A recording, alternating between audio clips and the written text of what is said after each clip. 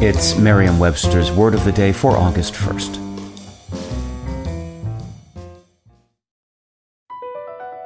Across America, BP supports more than 275,000 jobs to keep energy flowing. Jobs like building grid-scale solar energy in Ohio and producing gas with fewer operational emissions in Texas. It's and, not or.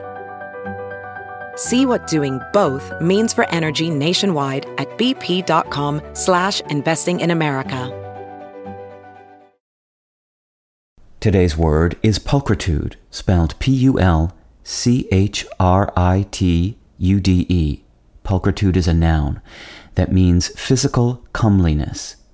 Here's the word used in a sentence from Life After Life, a novel by Kate Atkinson. Sadly, Renee's judgment on Mrs. Appleyard's baby's pulchritude, or lack of it, turned out to be true.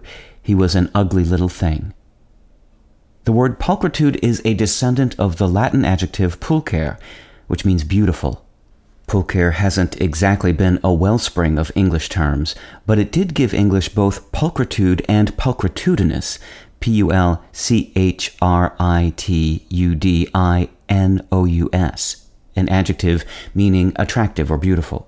The verb pulchrify, a synonym of beautify, the noun pulchritudeness, with an ness ending with the same meaning as pulchritude, and the adjective pulchrus, Pulchrous, meaning fair or beautiful, are other pulcher offspring, but those terms have proved that in at least some linguistic cases, beauty is fleeting. With your Word of the Day, I'm Peter Sokolowski. Visit Merriam-Webster.com today for definitions, wordplay, and trending word lookups.